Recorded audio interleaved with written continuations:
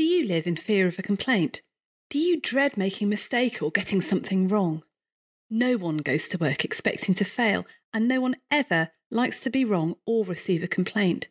But making mistakes is normal. After all, no one has a 100% success rate, and receiving complaints from patients and clients could be seen to be an occupational hazard.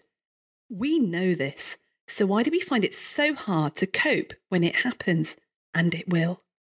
That's why we've put together a series of You Are Not a Frog podcasts on complaints and how to survive them. Going through a complaint or investigation is one of the most stressful things that can happen in your career, and I've seen firsthand the anxiety and emotional turmoil it can cause, and I know what it's like to berate myself when I inevitably fail. But it's because we care that we find this aspect of our professional practice so difficult. But what if there's a better way of handling things? What if we could learn to view the whole complaints process as just another part of our professional practice and learn the skills we need to manage ourselves, our colleagues and our patients in an empathetic and compassionate way throughout? In this episode, I'm talking with Dr. Claire Devlin, a medico-legal advisor with medical protection with a background as a paediatric doctor, and also Dr. John Powell. John is an employer liaison advisor with the GMC outreach team, and he has a background as a GP partner and trainer.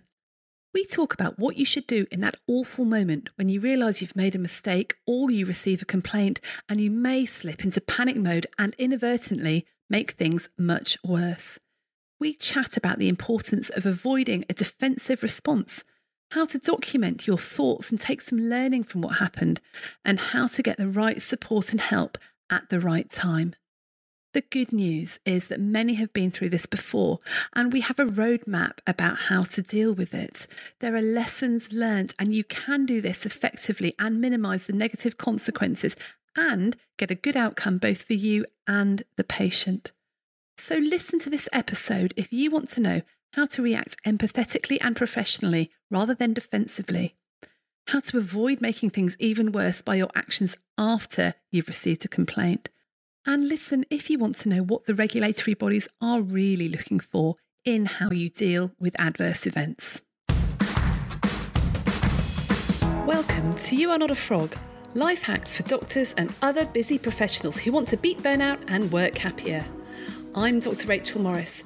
I'm a GP turned coach, speaker and specialist in teaching resilience, and I'm interested in how we can wake up and be excited about going to work no matter what.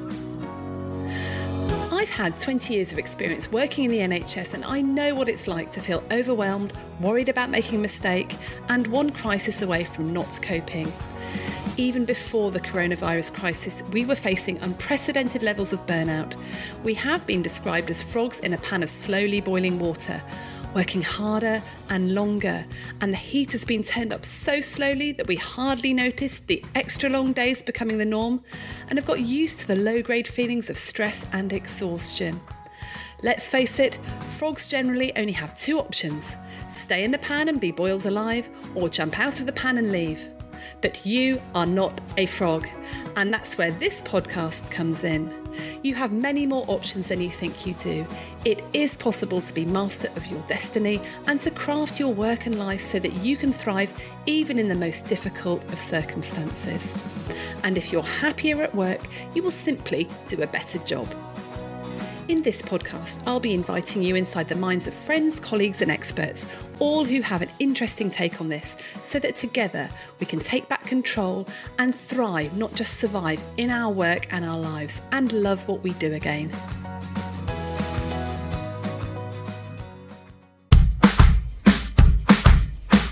Are you constantly stressed and thinking about work?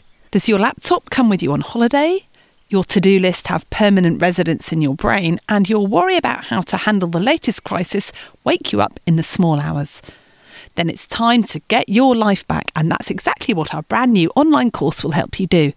It's a 60-minute reset for healthcare professionals to shift your mindset so you can set boundaries and limits around your work without the endless guilt that you've not done enough.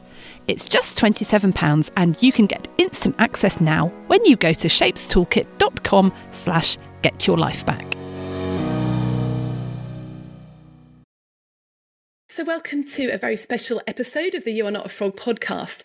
And this is one of the episodes in our Surviving Complaints series. And this time we're talking all about what to do when you make a mistake. In that moment where you realise that something has gone wrong, what should you actually do?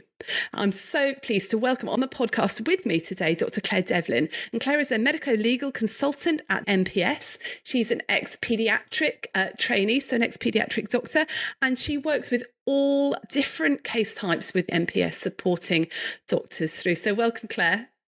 Thank you. And also really delighted to have Dr. John Powell. Now, John is an ex-GP partner of 17 years. He's also been a GP trainer and a portfolio GP.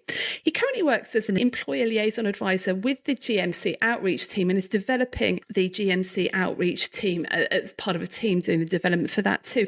He's also been a case examiner for the GMC, and he also has been an employment and a disability tribunal doctor for the tribunal service. Thank you so much for coming. So both of you, you've got a wealth of experience for supporting doctors in this area.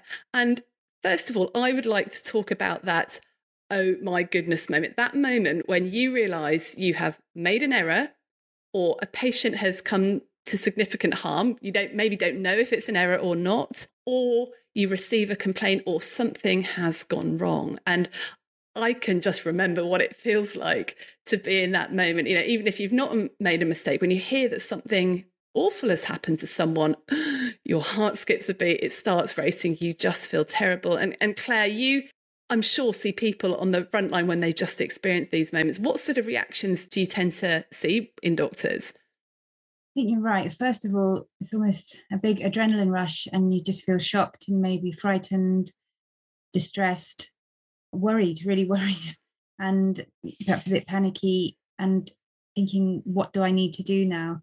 First of all, you're going to want to be sure that there isn't, in a sense, any ongoing clinical harm or anything sort of that you need to correct clinically with the patients. The sooner the better. If you can get in touch with your medical defence organisation, we're able to help you take it step by step and almost walk through it with you and deal with things as they happen, and to help you see what you need to do sort of straight away. When there's been a mistake, there's also the duty of candour angle, and the GMC put it really very clearly, and it does make sense. The patient will need to know what's happened. You'll put it right insofar as you're able to. You'll apologise, and you'll help the patient to understand any short-term or long-term consequences. Everybody makes mistakes. It's almost not even the mistake you make, it's what you do with it afterwards and how you handle it. So a little mistake handled badly can actually put you in a worse position professionally than really quite a big mistake that you get the right support with and you handle well. And then you can neutralize it, you can diffuse it, you can do what needs to be done for the patient, and you can put yourself in a strong position. Yeah, that's such an important concept to get across. I think that if you are practicing, well, in any profession, you are going to make mistakes. I heard someone really nicely describe it the other day as, if you wash up enough plates, you're going to drop some. Just means that you are a normal human being and you're practicing. But like you said, a little complaint handled badly or a little mistake handled badly can be really devastating, have dreadful consequences. And I think that perhaps sometimes what happens is in that moment of panic, in the OMG moment, people then do things that are really, really unhelpful. What mistakes have you seen people making about making mistakes?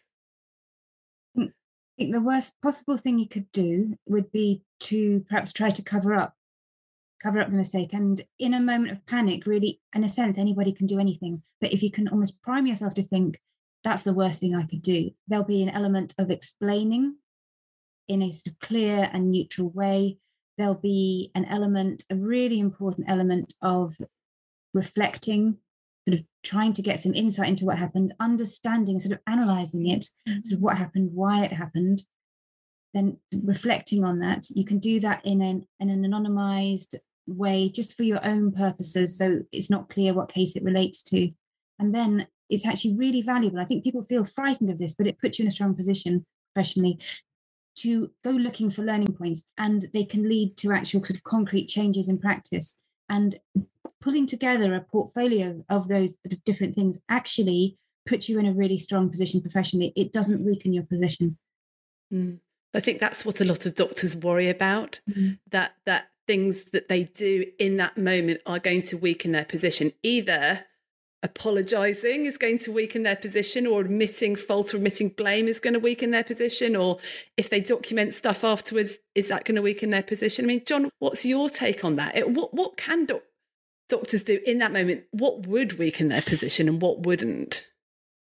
I was thinking initially, the most important thing to do is just to stop and to breathe, and just to get your bearings, because it's a shocking moment for a doctor when you realise that a mistake has been made or a bad outcome has happened, which you might be involved with. And it's difficult because you're not a robot. You can't just deal with it like a computer algorithm. But you've got to deal with it in an efficient way, and it's a test of your professionalism. The GMC doesn't expect people to make no mistakes. We're all fleshy beings. We make mistakes, but what is important is how we deal with it. We have to deal with the mistakes, errors, bad outcomes in a professional and useful way. So I agree exactly that you've got to make sure that the actual thing that went wrong is put right. So if say a result hasn't been acted on, it needs acting on, or if a referral hasn't been made, it needs to be made. So all those things need to happen. And if necessary, if you're in a panic or you just feel like you can't do anything because your brain's mush, then you'll need to delegate it to someone who you can trust to do it. So you need to start putting things right straight away. And I think that's just really important, just to get your bearings, realize that it's going to feel bad, and it's going to take some time for you to get through that kind of panic moment when everything kind of closes in and your stomach churns and you can't think. You will get through that, but it'll take some time. Get some help just to deal with the actual subject you're dealing with. And then after that, you're going to have to start to get some advice. And that's when you need to speak to your defence organisation, maybe to a trusted colleague as well, and just get some advice what to do next, because it is quite complex and it will depend on the situation. And there will be the duty of candour to deal with, but to deal with it in the right way. And that's when sometimes people make errors at that point. So, the obvious error people might make is to say, change the records, which is never a good idea. And we do see cases at GMC where the initial mistake wasn't that bad and it was quite reasonable. Someone would learn the lesson and it would never even come to us. But someone's altered the records.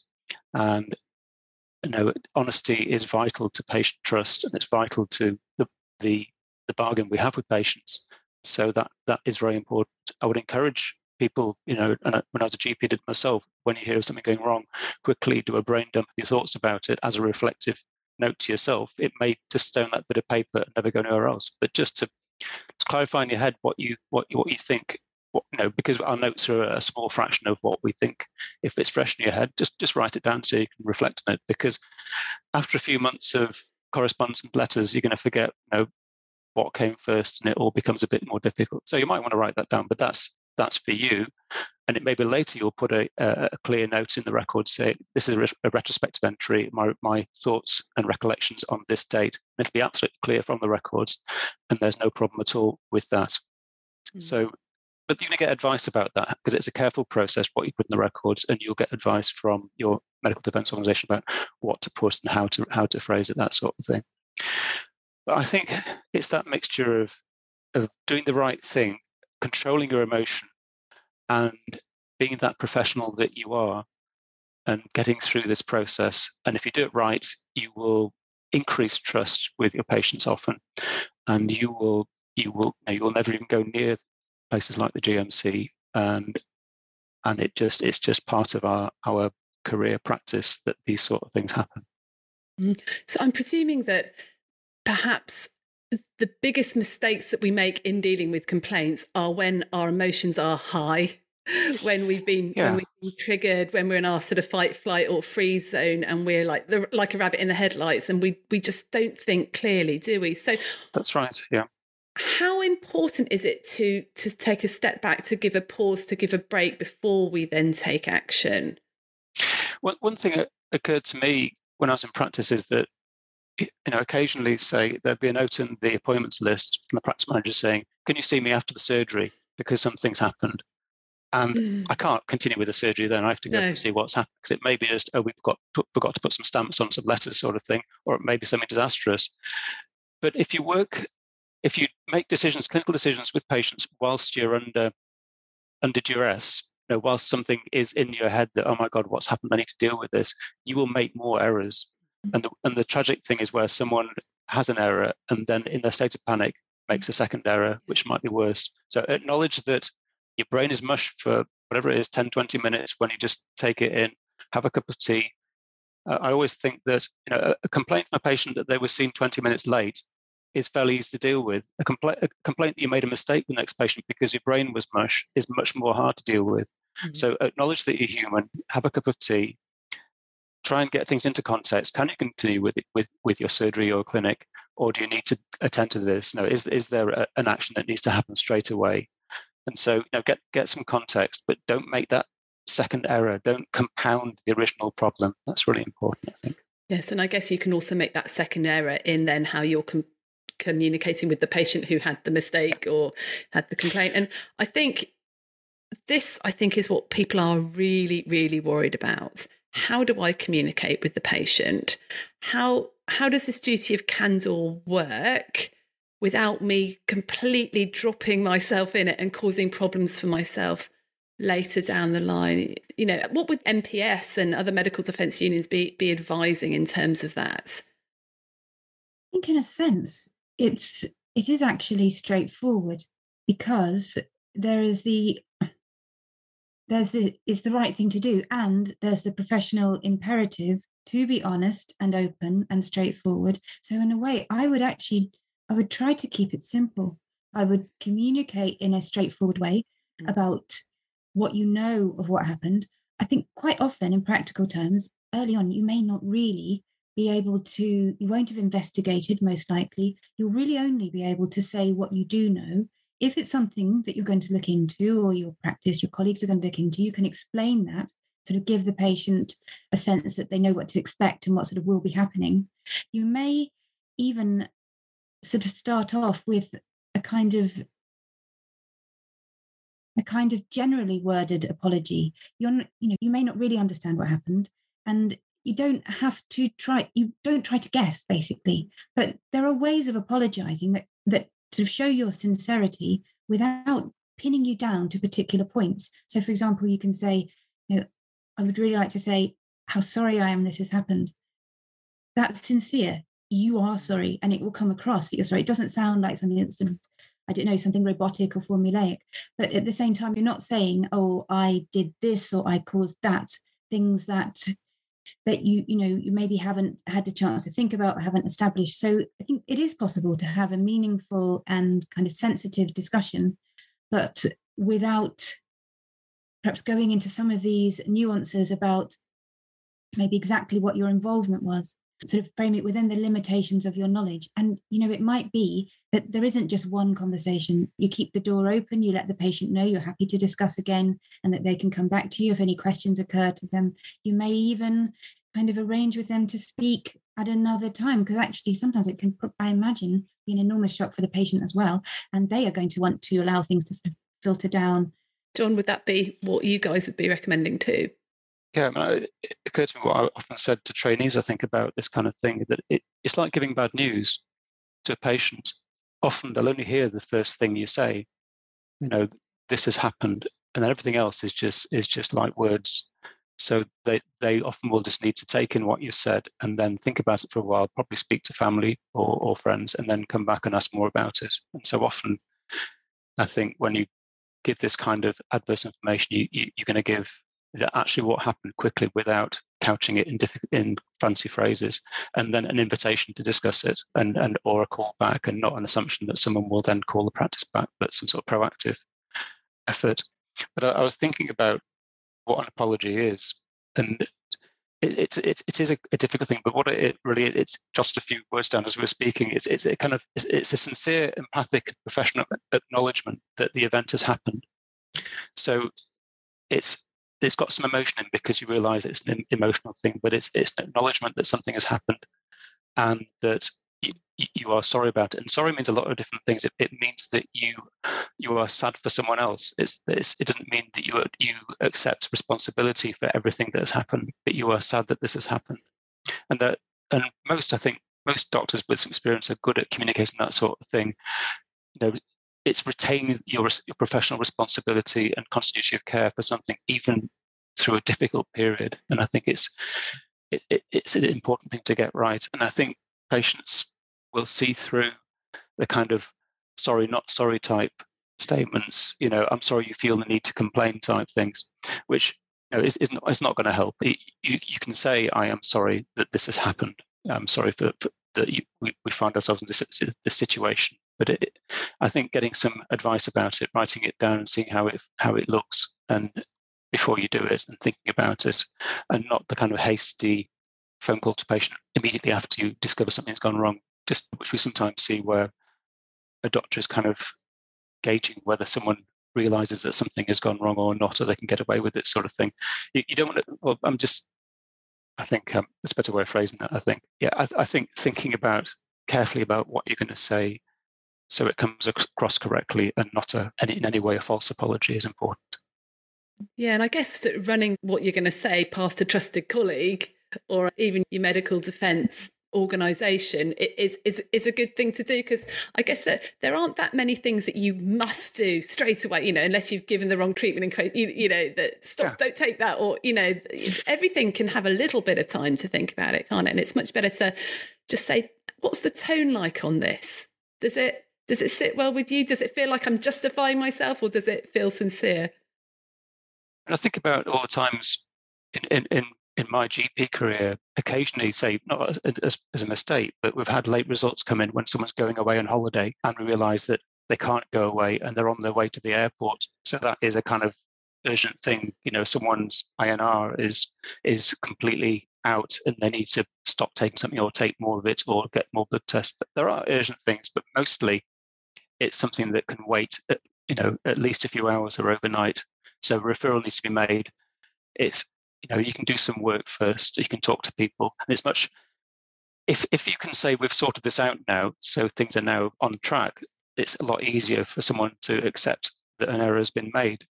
And I was thinking that my response to these questions are, in a lot of respects, come from my experience as a GP rather than in the GMC, because the GMC in the end wants to let doctors be doctors and to make their own professional decisions. And most of what the GMC thinks about in terms of guidance and advice and standards comes back from what doctors are doing. I think one useful way of thinking about this is we're all patients as well as doctors, and we're all family, relatives of patients. And we have to think about, how would we feel if we had a letter or a phone call from a doctor saying they've made a mistake, or how would we feel if say our elderly relative had a mistake? Would we be outraged? Would we understand? What would we want to hear? And so that's an important thing to think about when you're thinking what to say to someone. I think that's a great practical thing you can do, is think, if this was me, if I was in their shoes, how would I want to hear about this? If this was a relative of mine, how would I want them to hear about it? Yeah. Or what advice would I give to another doctor in exactly the same shoes as me in what I'm doing here? So I think part of the problem is we just get so defensive, don't we? When we think we've done something wrong, it's like immediately, right, let's quickly look at the notes. Was it my fault? And if not, phew, thank goodness. Okay, it wasn't my fault, but now I can, but what if it was your fault? And again, you're human. And then I remember, Claire, when we were talking before this podcast, you were talking about the fact that actually getting really defensive and trying to justify stuff is pretty much one of the worst things you can do. Is that right? I think it's probably not the worst thing you can do, because the worst thing is, like we alluded to, is to try to cover up. Okay, covering it up, being dishonest. So, but the next thing, in terms of a kind of approach that won't work, I think sometimes your care is criticised and you think, well, the way to deal with this and protect myself is to show that my care was fine. And so people almost take a legalistic approach, and it's almost as though they're arguing their point in a court of law, and they're showing the patient why the patient is wrong, maybe why the patient has misunderstood something or misremembered something, or it's a kind of almost an antagonistic type of point scoring draft response. And I understand why you would do that. It feels maybe unfair. Sometimes the patient has misunderstood things and they think there's been something that's gone on. In fact, it hasn't. And you do have points that you want to make to clarify. So I'm not saying that, in a sense, you roll over and just say yes to everything the patient says, but definitely there's a kind of better and worse way to explain yourself. So I think the way I would look at it is you will approach the patient with a sort of very empathic tone, because rightly or wrongly, something's upset them. And so empathy is the right thing. And also, I think in all of this, the right thing is the same thing as the effective thing. So you're not actually trying to serve two masters. So an empathic tone, a sort of taking time to understand what the patient is concerned and upset about, so that you can properly kind of engage with them, and they'll realize that you're taking them seriously and that you've given some time and some thought to this. And you will offer your explanation. You react as a human being. If you have lots of emotions about a difficult case or a difficult complaint, that's normal and that's right. And you need to have the sort of time and space to do that. But when you're actually responding, that is something different. And I would almost try to see it as part of your professional practice. It's not sort of in a way, then it's not personal. And you're simply looking to respond in the most professional way. So you're offering an explanation, but it's neutrally worded, maybe low key, a very calm, careful tone, explaining things in a way that the patient will understand. So it's sort of accessible and clear for a layperson. And actually, that's the best way for you to make your points, because it's not that the patient will be sort of put off or sort of antagonized by a kind of defensive tone. So actually, you stand the best chance of being able to make your explanation if you approach it that way, and nobody will be able to criticize you because of the way you said something, because you will have said it in the best possible way. Mm-hmm. And then after that type of explanation, you'll make sure you really have kind of grappled with and dealt with the specific concerns that the patient has. And then from there, you're able to offer reassurance, and kind of valid reassurance, because you'll be thinking about the angle that we've mentioned before, sort of reflecting any learning points, any action points. In a sense, the principles are simple. And if you're able to sort of hold on to them and know what it is that you're trying to achieve, then it makes the whole thing, in a sense, quite straightforward. That's a really interesting point. What would you say people should be trying to achieve in a mistake? Because I think doctors think, I want to achieve being exonerated. Someone said, I want to achieve not being sued, being able to get my job, not losing any income, and people saying it was fine, it wasn't my fault. I get it. You're pushed for time, and with over 200 episodes, how do you know which is going to be the one that lifts you out of the saucepan and back to thriving at work? Never fear, the You Are Not a Frog podcast quiz is here. Find out if you're a super squirrel, brilliant badger, or mighty mole, and I'll send you a personalised playlist with the top 5 episodes that will make the biggest difference to you. Discover your top of the hops, top 5 episodes, and leap into your happiest, thriving self again. Just go to youarenotafrog.com/quiz. I think one important principle around this is that just because a patient's made a complaint against you, the doctor-patient relationship is still going. And I think doctors sometimes because of the emotions, they think, because there's been a complaint, that's destroyed the relationship. Now I can go on the defensive. And it's not the case. I think we all know the kind of paradox of care, that the patients that often we've cared for most are the ones who make most of the complaints, and the ones that you get very forgiving patients who they weren't on our radar because we had other things to look after, and they don't complain. It's strange how that happens, but that shouldn't push us into a situation where we think, right, now this patient has pressed the combat button, and so I can now defend myself. You've got to put things right in such a way that your doctor-patient relationship continues, and the byproduct of that is it's much more likely to continue if you have that attitude, and you're only much more likely to get through the complaint process, if you like, successfully, if you consider that the person who is confronting you is still a patient, and you still use your best skills to communicate effectively and to get a good outcome for everybody in the end. I think it's about not seeing them as the enemy, isn't it? Yeah. Because I was just thinking when Claire's talking about depersonalization, so often it's like they are attacking me as a doctor. They're saying I'm no good, and on the surface they might be, but actually underneath they're worried about their own health. They're frightened. They want to make sure it's never going to happen to anybody else. They, most people aren't vindictive. There are a few. I know that there are a few that are, though, aren't there? But unfortunately, especially say with grief, a grief reaction that happens often at any bad news, people don't act in particularly logical ways, and they will lash out and they will blame a doctor and tell you you're a terrible person. And it does hurt when you get that sort of language going back to you. But you have to just try to get some reassurance and go, well, it's just this happened. And then often that kind of language will melt away once you've explained what happened. Patients often, and relatives, do want an explanation for a bad outcome which they don't understand. And once that's supplied and they understand it, then often all that steam in the system will go away. So Claire, just coming back to recent complaints and things that you've dealt with in your role as a medical legal advisor, were there any quite serious complaints that had a really, really good outcome and you thought, crumbs, that was a good outcome? And what was it that the doctor did that produced that good outcome that you perhaps wish all your members would do? Okay.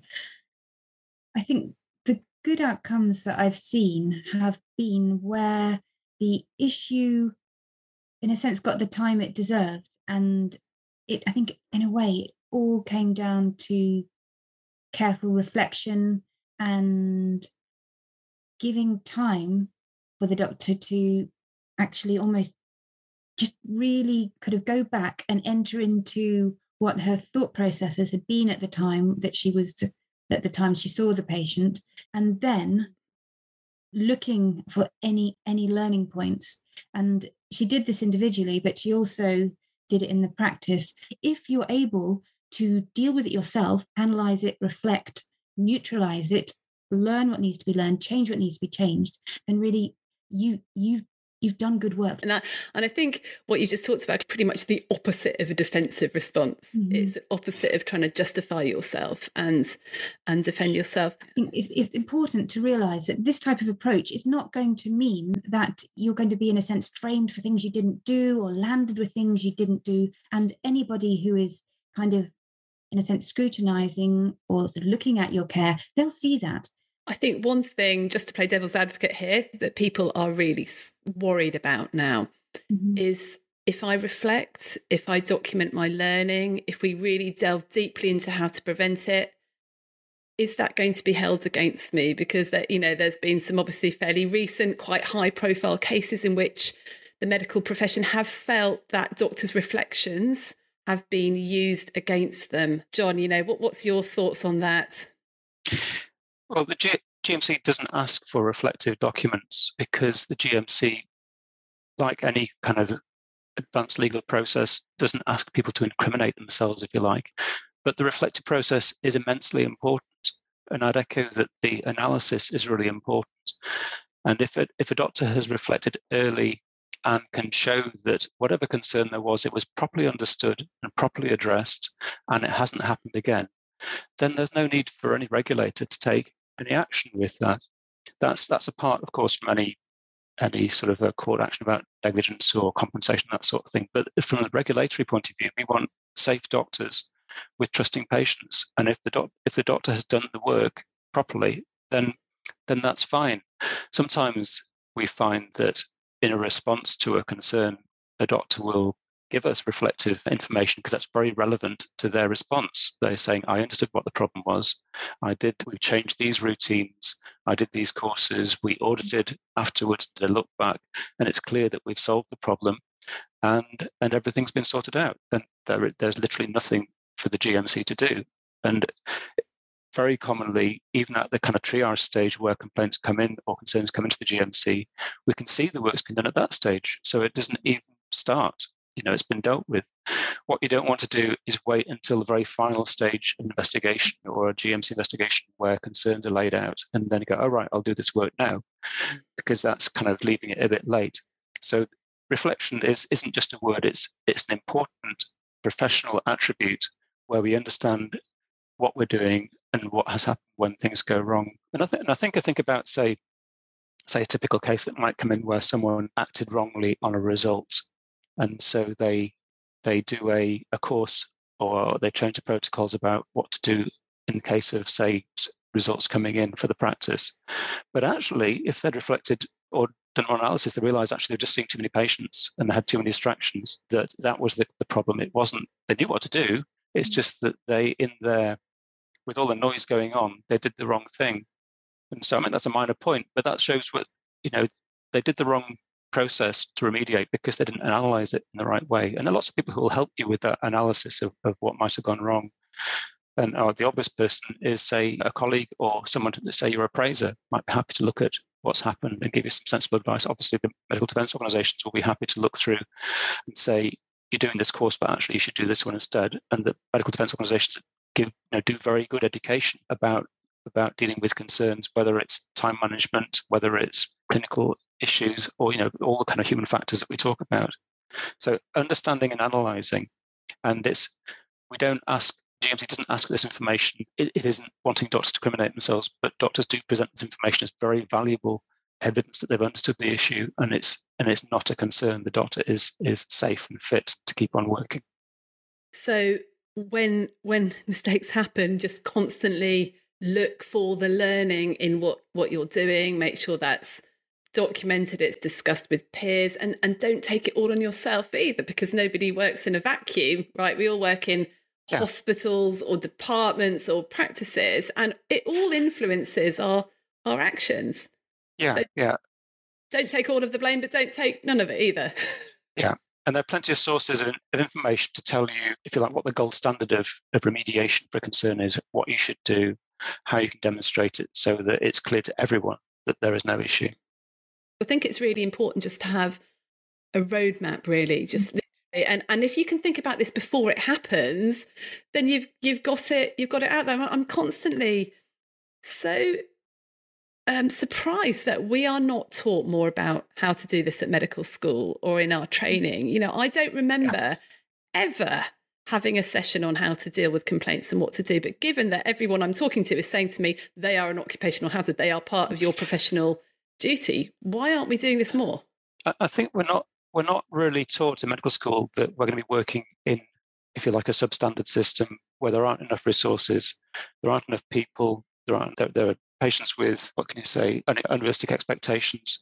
We're taught that everything's perfect and you can get every test you want when you want it. It's just a matter of knowing what to do, but it isn't. It's a matter of dealing with huge amounts of overinformation and obfuscation and confusion and stress and exhaustion and behavioural problems, and it's just a big mess of information, and we're not taught about that. You could say it's about situational awareness, but it comes as a shock, I think, as a working doctor, that you never learned that as a medical student, that you will get things wrong and here's how to get out of it. Yeah. I'm just thinking, rather than, beating yourself up when you get a complaint, actually, we should be patting ourselves on the back saying, well done for not making more mistakes in a really stressful, imperfect system. We don't think like that, do we? Claire, if you were to design a program of learning for medical students, what are the things you think people really need to know when they start in medicine about complaints and mistakes? I don't think you need to know a huge amount, actually. I think you just need to have a bit, like you said, a framework, really, to have an awareness that this is something that you're going to come across, to understand maybe the emotions that you're likely to experience, to have some techniques for that immediate shock, sort of dealing with that immediate period of shock, but then to know what comes next. And I think in many ways, to keep it simple, each case, the detailed analysis and response in each case will be case by case. So I think it's important not to overload people, but just to let them know this is going to be part of your professional life, and maybe even in a way be increasingly so with time. I think, for example, the number of clinical negligence claims has increased with time. So sometimes there's almost cultural factors that influence the number of complaints you get. I would quite often speak to doctors who are retiring and they say, well, this is my first claim. But then there'll be other doctors in their sort of 30s who've maybe got a couple of claims. And that's not necessarily a reflection on them. That's a reflection on the change in culture.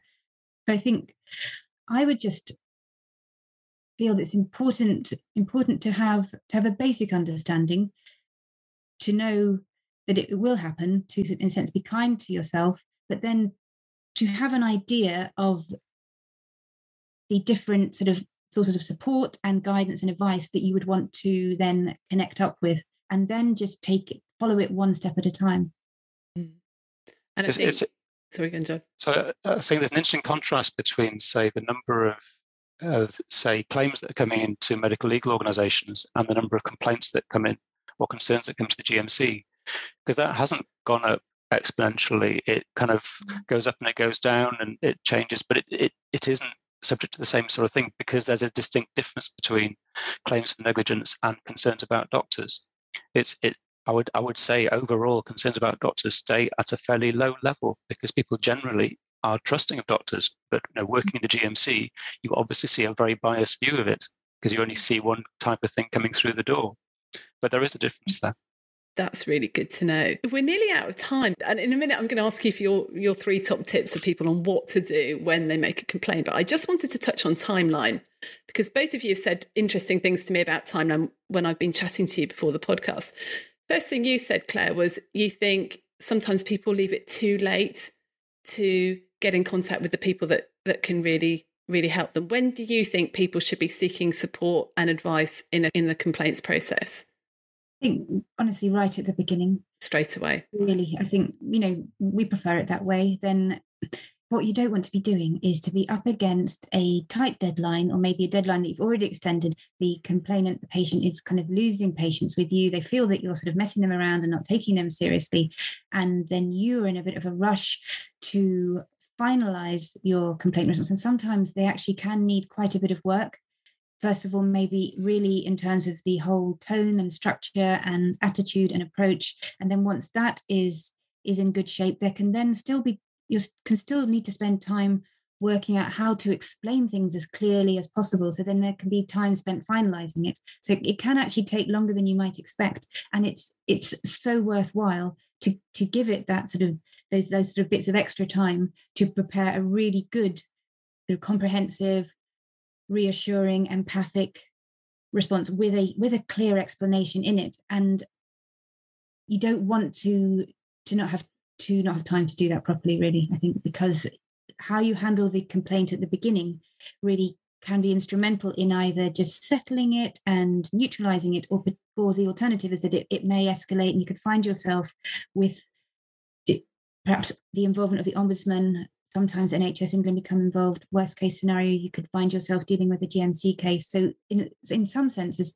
the stakes are high. You want to do the right thing for the patient, but also in doing the right thing for them, you're doing the right thing for yourself as a doctor. So the two go hand in hand, really.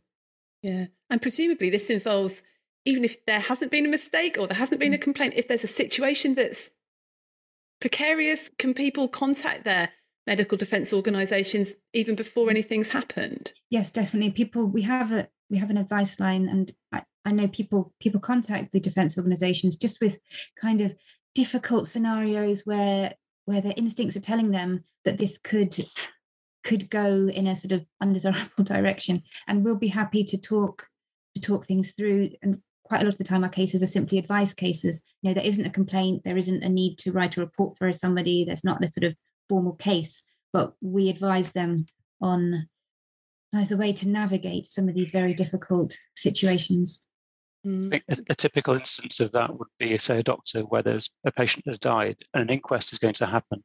The doctor kind of feels that they're going to be criticised during the inquest, and so the doctor can anticipate that they will need to self-refer, say, to the GMC about that, but it may not happen.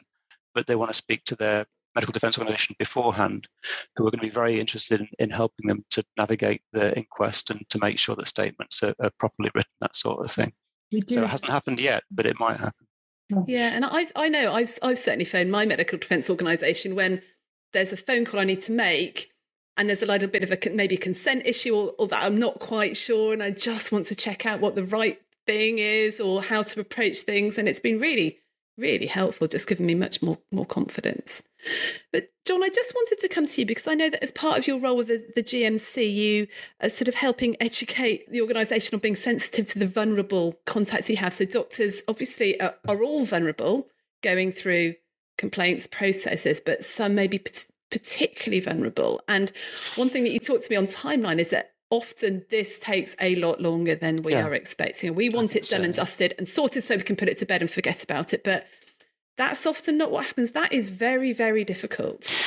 I think it's, especially for a young doctor, it's very difficult to understand. And this is something that I used to say to trainees when I was a GP trainer, long before I started at the GMC. But if there's a significant complaint about you or something that's gone wrong, it will take, it's going to take months to years to sort this out.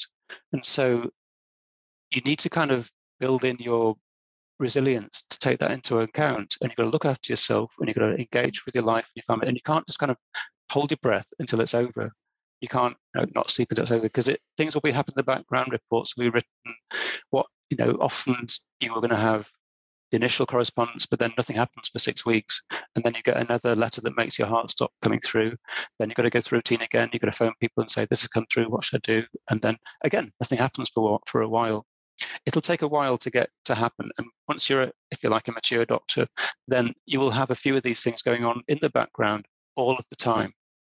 And you have to be able to kind of put it in the background, realize that part of your life involves this stuff happening, that you can't get all your worries and jobs sorted and cleaned and back in the cupboards before you sleep.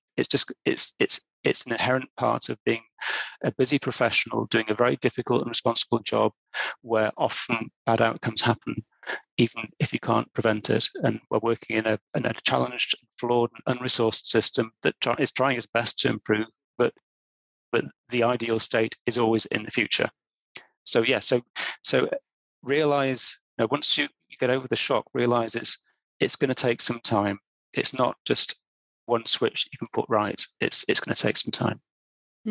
I think for me, the important bit of that was recognizing it is almost your job description to have this stuff going on in the background, because I have colleagues and friends who have been, the 2 years that the GMC were investigating a complaint has just been the worst 2 years of their life. They feel that they've had to put everything on hold. They've been so stressed about it. They've not been sleeping. It's been really tricky, really hard. One focus of the GMC has been to alter the language it uses in its communications, because in the past it has been very quasi-legal and official. And we're trying to, if you like, use more plain speaking. But I guess the problem in the end is that we are breaking bad news. And as a doctor receiving a letter with that particular shade of blue and that typeface coming through, you read the first line and then you stop reading. And if it says you are under investigation, then that's all you need to read. And your powers of communication and reading just finish at that point. And then, you fall to bits. And it's a kind of visceral thing that happens when you get these communications. In a few minutes' time, you'll be able to read it and see actually it's not half as bad as you thought it was. But it is very difficult, I think, when you get these communications, and we are trying to make it better. We are trying to, if necessary, phone people first, just check it's all right to talk to them, but make allowances for people. And I think, if you're a doctor and you're going through this yourself at the moment, you need to get support. You need to get support from your peers. You need to get the right medical legal support. You may need to see, a coach or someone professional or a mentor or someone who actually can help get some perspective on it, perhaps. And I think one interesting question that I would get asked by, say, GMC staff is, why is it so different as a doctor to get a complaint like this? Because everyone gets complaints, whether you're a teacher, and anybody finds it very difficult when you have a disciplinary procedure at your work. And I kind of said, well, as a doctor, it's a strange thing that when you become a doctor, when you finish your medical degree, they actually change your name. They call you doctor this and doctor that.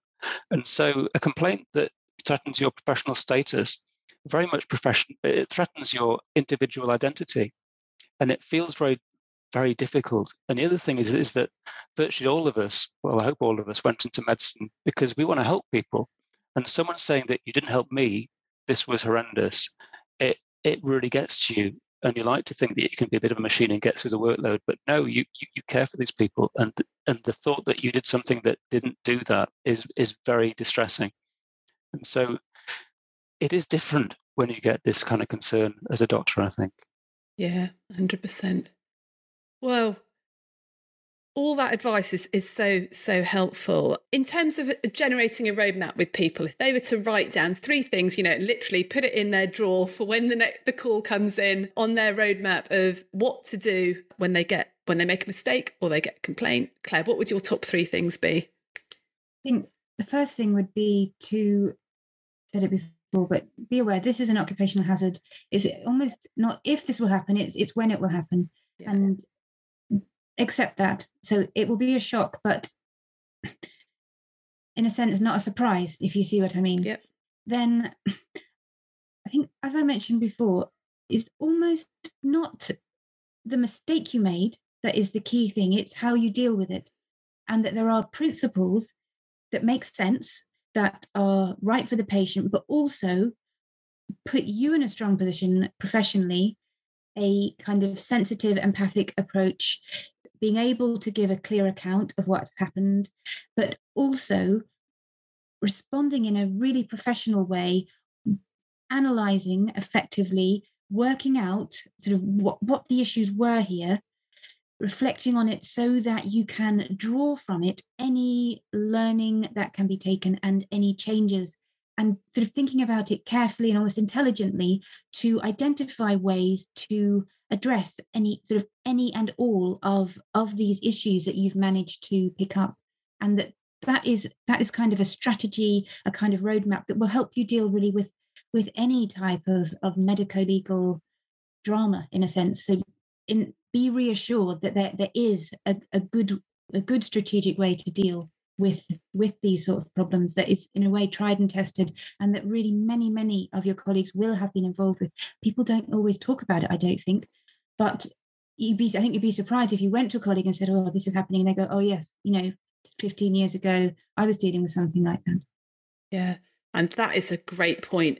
So many of us have been through it. Not many people want to talk about it. So you feel that you're on your own when actually you're definitely not on your own. So talk to your colleagues, get support. And we are doing another episode all about how to survive, how to get that support and what to do there. John, what would your 3 top tips be?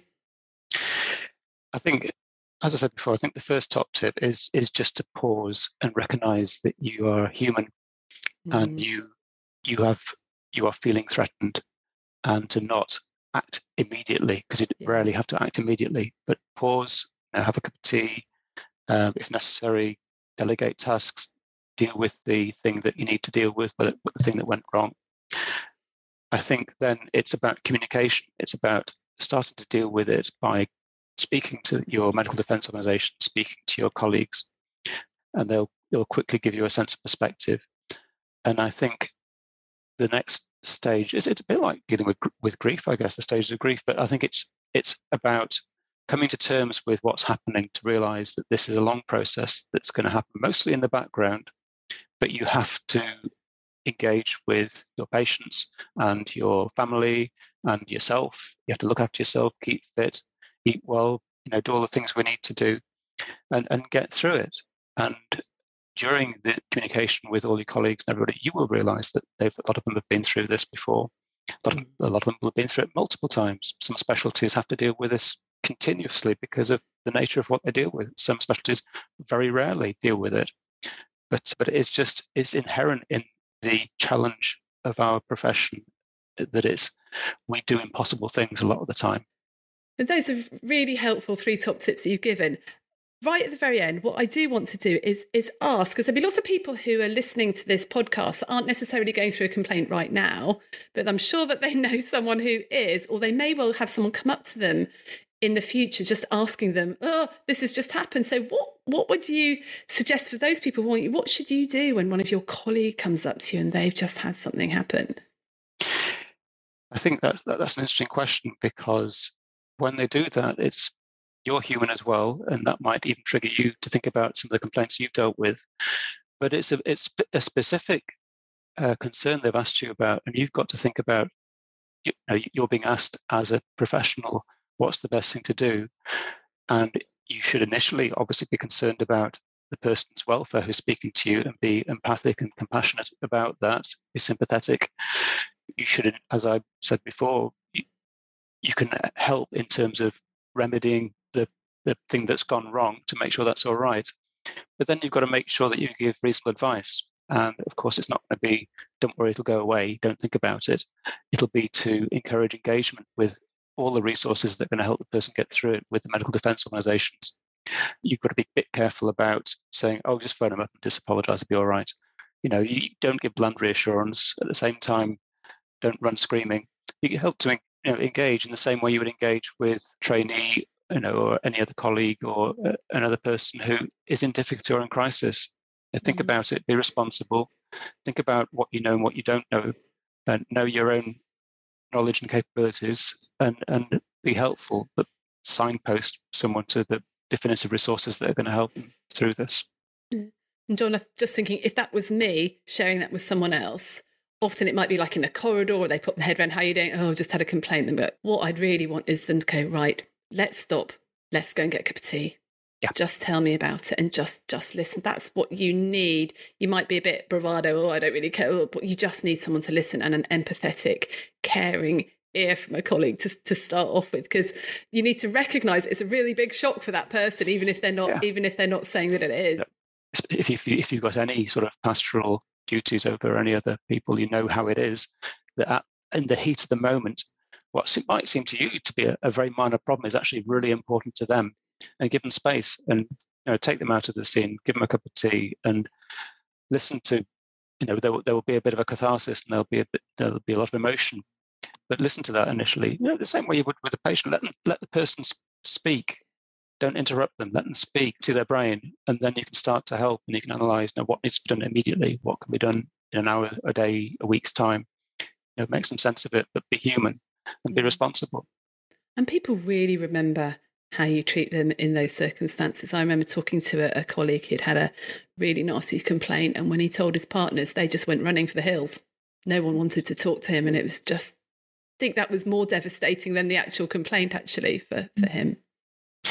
I think dealing with complaints by proxy is an important thing as well. So if say you get a complaint and you realise actually you weren't even in the building, you're on holiday, but it's someone else, then how you respond to it is really important. You can still be compassionate. You can still, not apologise, but acknowledge the concern on behalf of your colleague and say, you will still take responsibility for making sure that it's dealt with.